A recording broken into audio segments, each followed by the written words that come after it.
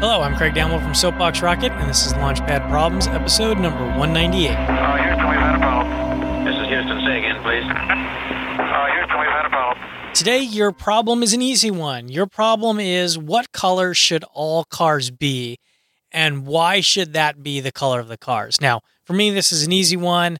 I'm going to make all cars blue just to make Dishwalla's life that much more difficult. But there's other ways you can do it.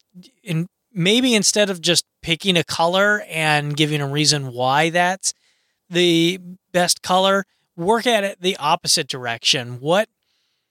Eliminate colors, starting with, for instance, I would eliminate silver because it reflects too much light and can blind other drivers, or at least make it more difficult for them to drive. So that's one color to eliminate. Then next, eliminate the next color, the next color, the next color, and give reasons why, and then see what you end up with. Do you end up with a single color?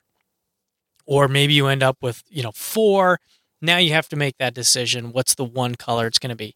So that's it. That's the problem today. Let me know what you think. You can email me, lpp@soapboxrocket.com, or let me know on Twitter @soapboxrocket. And if you enjoy the show, let your friends know about it by pointing them to our website, lpp.soapboxrocket.com. Thanks. Okay, we checked all 4 systems, and there you go on modulation, all 4, and keying was a go.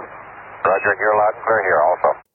So this problem can be carried into your company or your business by way of your logo, your branding, even a product's color.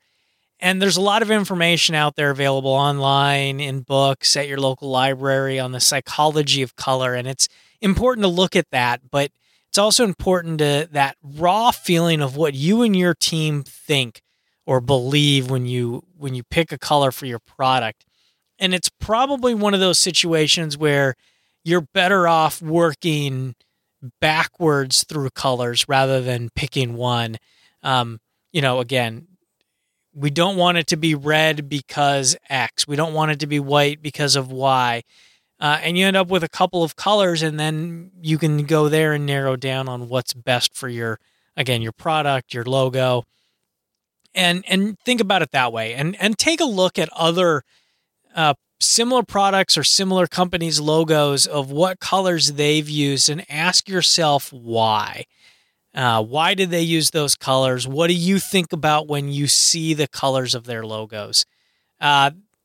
That's all I've got for today, so let me know what you think. Let me know on Twitter @SoapboxRocket, or send me an email at lpp@soapboxrocket.com. Thanks.